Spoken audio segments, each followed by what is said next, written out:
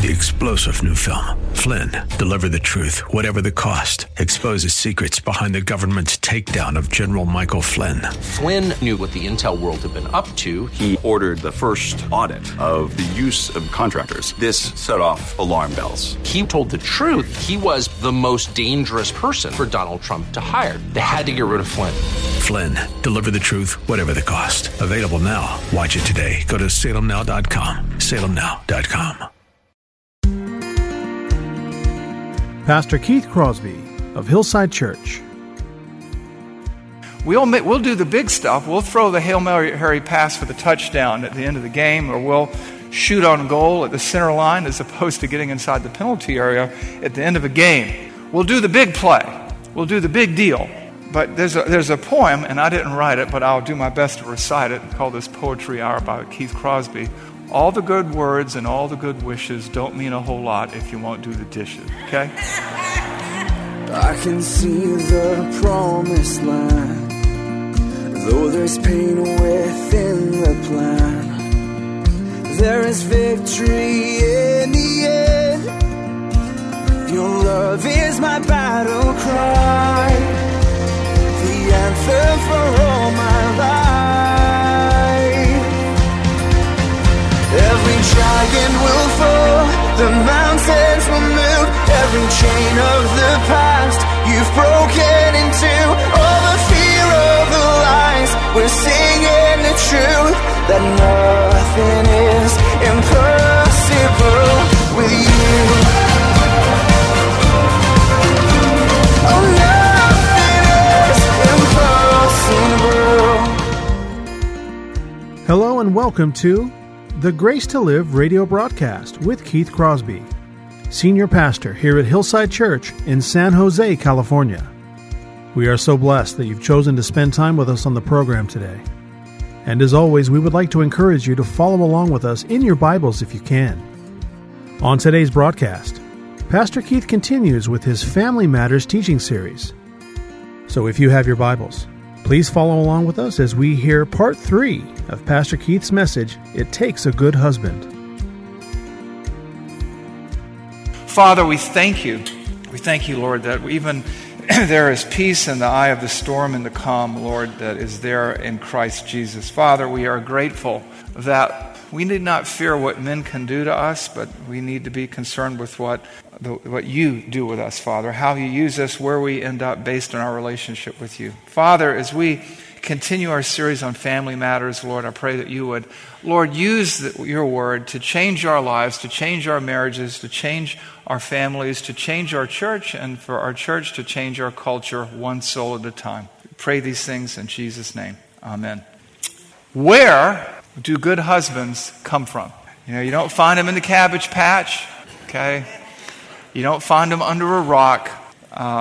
They don't grow on trees, and even though the culture would try to teach us this, they don't swing from trees either, okay? Good husbands, as we talked about before, are made. They are not born. We're born dead in our sins and trespasses. As cute as that little bambino or bambina is, they're a little reprobate without Christ, right? They're not born empty slates, pure before God. You know, they are sinners. They're born with original sin, and as soon as they're able to, they make enough of their own to sink a battleship. And so husbands, good husbands, don't occur naturally. They occur supernaturally. Good husbands are made. They are not born. In fact, they are twice born. They are born physically, and then they are born again, right? When they receive Christ as their Lord and Savior. And the reality is, you cannot be the husband that human beings, that men, were designed to be apart from Christ. And I'm not saying that unsaved husbands are bad guys, that they are some sort of satanic being, but the bottom line is they don't have the capacity to love their wives as the way Christ loved the church. It's just beyond them. It's not that they don't even try sometimes. But the reality is, it takes a good husband to make a good marriage, and it takes a good marriage to make a good family, and it takes loads of good families to make a good church, and it takes good churches to change the direction of our culture and civilization. And so we began this series, Family Matters, talking about marriage and what it is and what it's not, and who's in and who's out. And then we turned our attention to the men last week, and we'll continue to put the men under the microscope this week. But don't worry, guys. Next week, it's the ladies, okay? So I want to be equal opportunity destroyer here. So, no, just kidding. But we want to look and see what God's Word has to say about being a good husband. And so take your tablet or your iPhone or your smartphone or whatever kind of phone you have, or your analog Bible made out of paper, and turn to the book of Ephesians chapter 5. Because that's where we are. And this is really part 2 of It Takes a Good Husband. And so we're going to do a little review so that we can know where we've been and so know where we are. And so the review goes like this. There are 3 essential qualities to a good husband. There are 3 attributes to a good husband. There are 3 things a good husband has to be. And what does it mean to be a good husband? What does it take to be a good husband? A good husband is a good lover. And I know that last week there was some, startled looks in the congregation, but we'll get there and we'll explain more of what that means. A good husband is a good lover. And where do we see that? Where is it taught in the Bible? It's taught in a lot of places, but 2 places we're going to look, and that we looked last week, are Ephesians 5:25 and Ephesians 5:28. Husbands, love your wives as Christ loved the church and gave himself up for her. 5:28, husbands, in the same way, husbands, love your wives as your own bodies. He who loves his wife loves himself. And what that means is this, is it alludes to the fact that, of course, that we are one flesh in Christ. We belong to each other. It also speaks to the fact that marriage is a picture of Christ and the church. And a good husband is Christ to his family. And a good lover loves sacrificially. We talked about that. We visited 1 Corinthians 13, love is patient, love is kind. And we distilled a definition of love there. Love is benefiting other people through righteous words, actions, and deeds with no thought of what you're going to get out of it. Love is sacrificial. And so a good lover seeks the benefit of his wife. A good lover seeks her good. He seeks her growth. He loves like Jesus. He loves like Jesus loved, sacrificially. Jesus gave up his life for the church. He went to the cross for his people. And a good husband loves his wife sacrificially at great personal cost to himself, if necessary. And it usually is, because people are sinners, men and women. And it takes a lot to love each other sacrificially. But he is to be Jesus to the family, a Christian, a little Christ. That's what Christian means, a little Christ. This is big love, because this is big sacrifice. It's a holding nothing back type of sacrifice. He loves her through righteous words, actions, and deeds. Sometimes it's a tough love because he has to say no.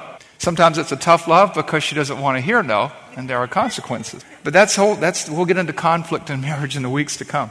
But this is a sacrificial love. What did Jesus say? Greater love hath no man than he laid down his life for his friends. And the closest friend you're going to have in this life after Jesus is your wife, men. By the way, it's not a once-in-a-lifetime kind of sacrifice. It's a day-to-day, week-to-week, month-to-month, year-to-year, decade-to-decade type of sacrifice. That's sacrificial love. That's good love. That's big love. And you know what? Sacrificial love is purposeful. It's not accidental. It's intentional. It's mindful. It's deliberate, and it's thoughtful. A good husband, a good spouse must be a Christian because he has to be a good lover. And this love has one end in mind, her good, starting with her spiritual growth, but radiating outward into every aspect of her life. The purpose for this sacrificial love is found in verses 26 to 28, that he might sanctify her, that he might set her apart, having cleansed her by the washing of the water with the word, so that he might present the church to himself in splendor, without spot or any wrinkle, that she might be holy and blameless.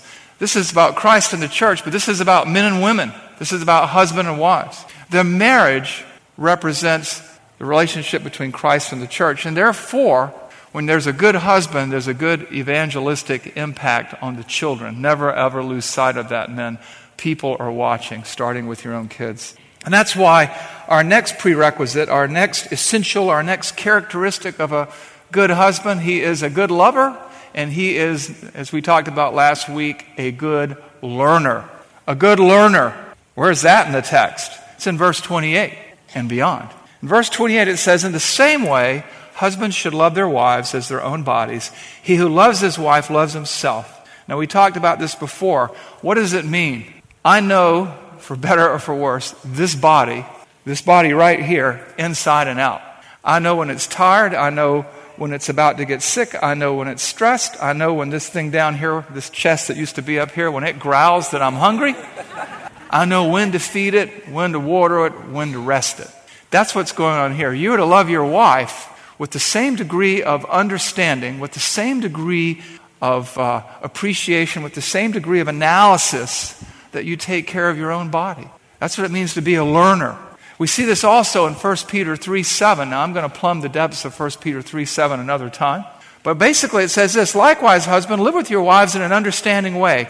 Right there, understanding a way in some translations is according to knowledge. And the word there are a couple of words that could have been used in the Greek. There's theoretical book learning knowledge, and there's experiential knowledge.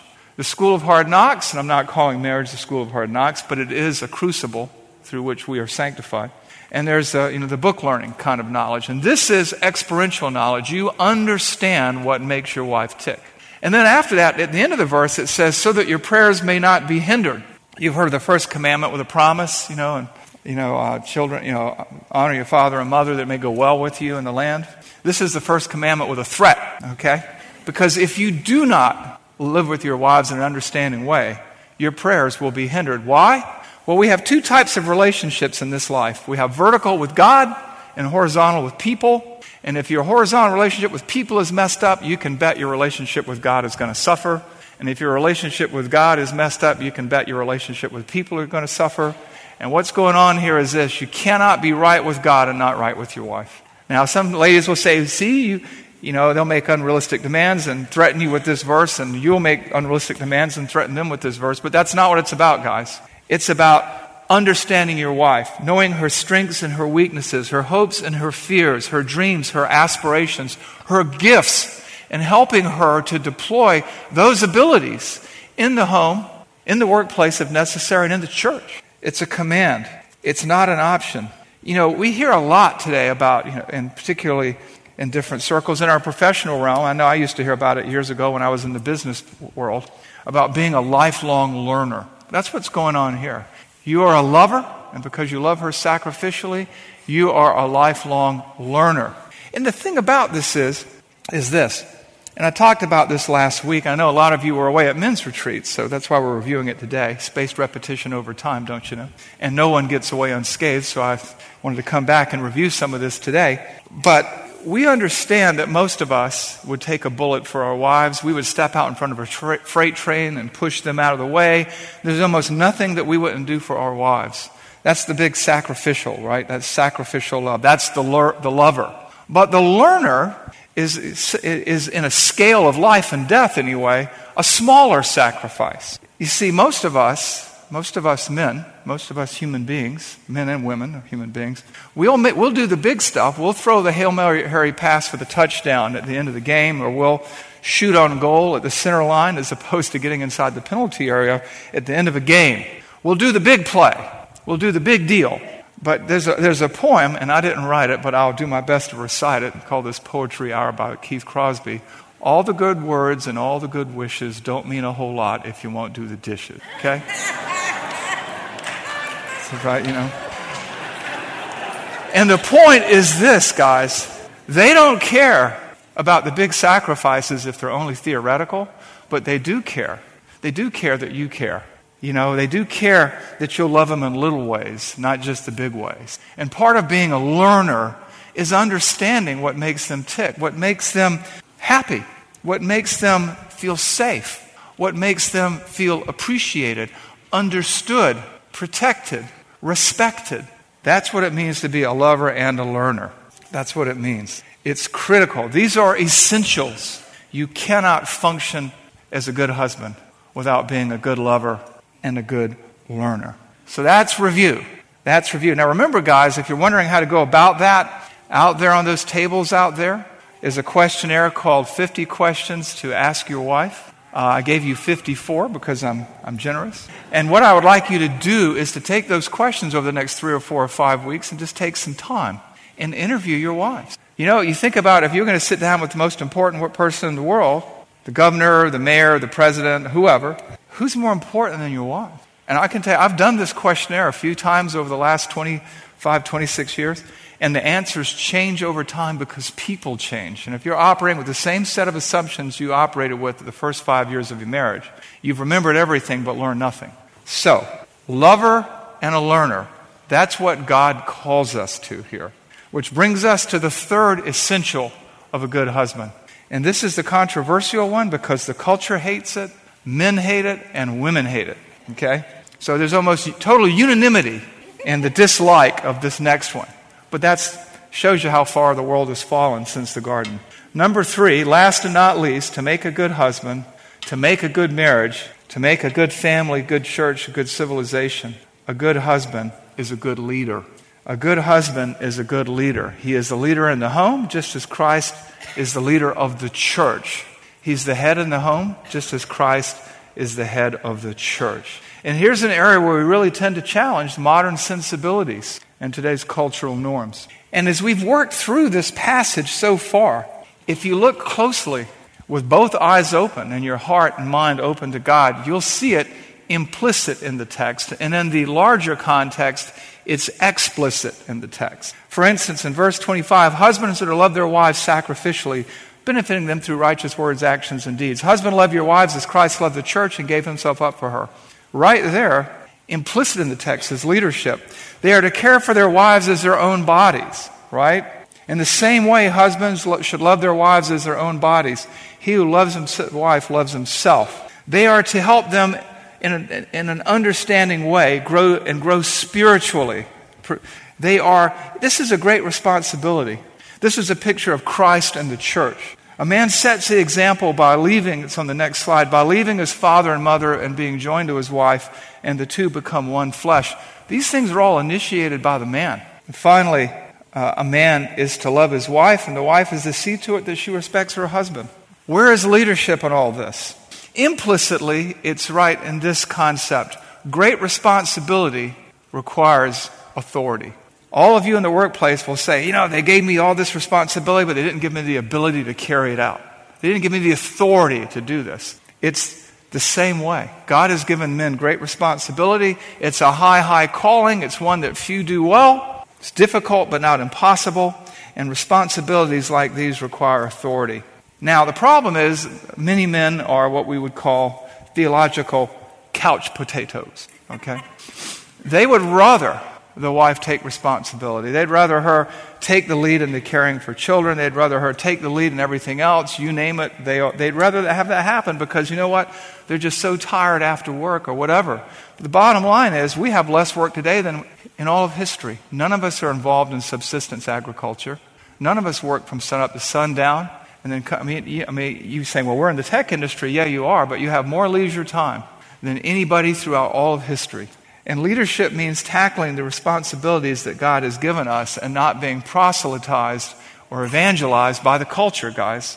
And you look at verses like this, and I know there are many, many objections because we hear about tyranny and cavemen husbands and passive husbands and oppression and slavery. All these good cultural buzzwords. But know this, Christian leadership is not a tyranny. It's a stewardship. It's a high calling. It's a loving leadership. It's a learning leadership. It's leadership like that of Jesus Christ.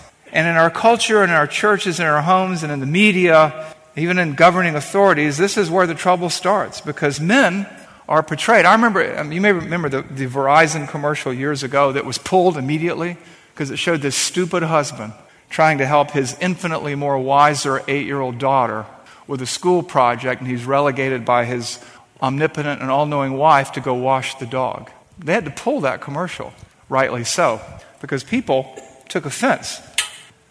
A husband is called by God. He has been raised up for such a time as this. And in this text that we're studying, he's called to lead his family. And you're saying, well, you've said it implicitly. Back up to verse 23. In verse 23 it says, for the husband is the head of the wife, even as Christ is the head of the church, his body, and himself the Savior. God has called a man, he has required a man to lead his home. Not as a tyrant, nothing like that. He is to lead her sacrificially, he is to lead her intelligently, and he is to lead her Verse 23, for the husband is the head of the wife, even as Christ is the head of the church. Now, a lot of people hate this verse. I get it. Our culture reacts almost viscerally against it. And many men squander the opportunity to be Christ to the family. They're either a distant, far away, abstract male figure, or they're a caveman sometimes. But the reality is, men aren't called to be passive leaders. They're called to actively love, to actively learn, and to actively lead. I'm reminded that lover, learner, and leader, husband is to sacrifice for his wife. That's a verb, right? He's to love his wife as Christ loved the church. He's to love his wife as he would his own body. He's to live with his wife in an understanding way. These are action verbs. These aren't passive. And this is what we're required. God requires it. God expects it. It's an act of worship on the part of the man and on the part of the woman. And just as the church follows Christ, the wife, in God's economy, is to follow the husband. That doesn't mean a resignation of her intellect or abilities or gifts. But some of us are old enough to remember the great movie Dr. Dolittle. Not with Eddie Murphy. I think it was Rex Harrison. And then there is an animal called a push-me-pull-you. Remember that animal? It's a two-headed beast. If you see a two-headed beast, you probably want to catch it and put it on display in a circus or in a museum because it's a freak of nature. And God has designed marriage the way He's designed the church. And here's the problem. This is what is explicitly taught in the Scriptures. And I'm not being naive. I understand that this is hard to listen to. But a husband is called to be a shepherd. And shepherds have to lead because they are responsible for great care of the flock. Not just the wife, but the kids. God holds them overall responsible for the care of the family. And shepherds lead the flock in the path of righteousness for the sake of God's name. They lead the flock by the still and safe waters. They cause them to lie down and rest. I'm reminded of the picture of a good shepherd in John chapter 10. John chapter 10. Here's a picture of a good shepherd. Here's a picture of a good husband. I am the good shepherd. The good shepherd lays down his life for the sheep. He who is a hired hand and not a shepherd, he who does not own the sheep, sees the wolf coming and leaves the sheep and flees, and the wolf snatches them and scatters them. He flees because he is a hired hand and cares nothing for the sheep. I am the good shepherd. I know my own, and my own know me. There is another picture of a lover, a learner, and a leader. I know my own. I know my sheep. There's a picture of a sacrificial shepherd who lays down his life for the sheep. You know, we live in a world where marriage is in decline. People just shack up. But you know what? Without that commitment, many times we have a couple of hirelings here, and when the going gets tough, the tough get going usually out the door. But this is a picture of God's economy. A good lover doesn't flee because he cares too much. A good learner doesn't flee because he understands his role and that God has entrusted him with a stewardship, a care for a family, for a woman, for his one flesh. And he is to take the lead and set the example in forming this relationship, which is second only to his relationship with God.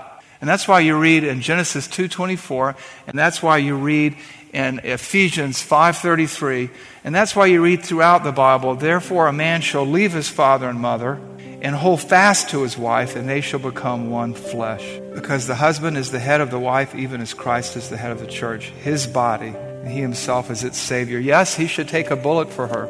Yes, he should step out in front of a choo-choo train for her. Yes, he should learn her and understand her and care for her and make her understand that out next to God, she is the most important individual in his life. And he needs to learn how to do that.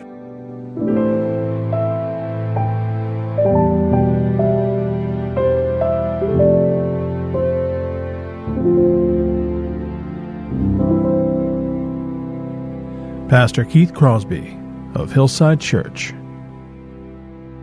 We so very much want to thank you for taking the time to join us today to study God's Word.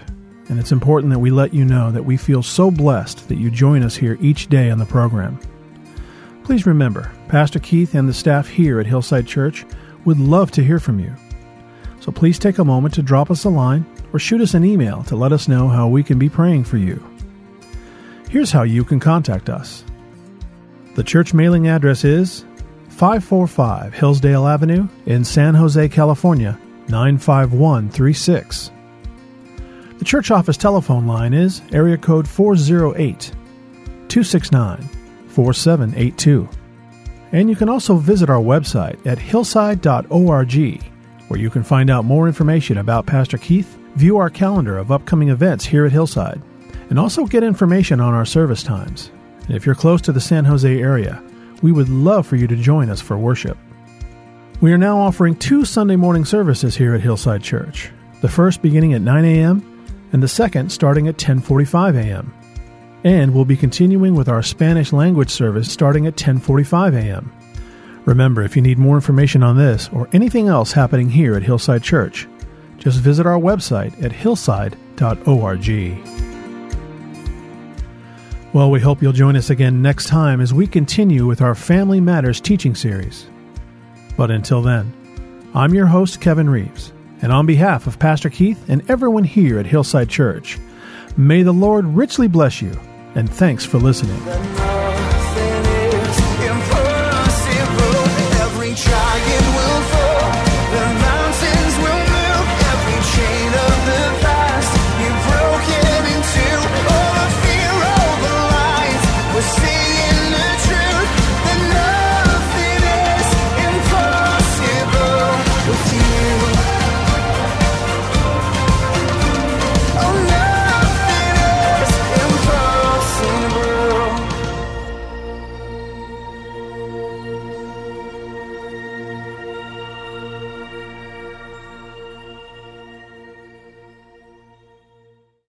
Three-star General Michael J. Flynn, head of the Pentagon Intelligence Agency, knew all the government's dirty secrets. He was one of the most respected generals in the military. Flynn knew what the intel world had been up to. He understood its funding. He ordered the first audit of the use of contractors. This set off alarm bells. The explosive new documentary, Flynn, Deliver the Truth, Whatever the Cost, uncovers the facts behind this scandal. Flynn told the truth. He was the most dangerous person for Donald Trump to hire. I find out the worst enemy that I'm going to face in my life is right here in America. They took my assessment and they wanted me to change it. And I was like, I'm not changing it. They had to get rid of Flynn. With in-depth interviews, archival footage, and never-before-seen personal records of the man behind the headlines. I just felt like I was drowning. Flynn, Deliver the Truth, Whatever the Cost. Available now. Watch it today. Go to salemnow.com. salemnow.com.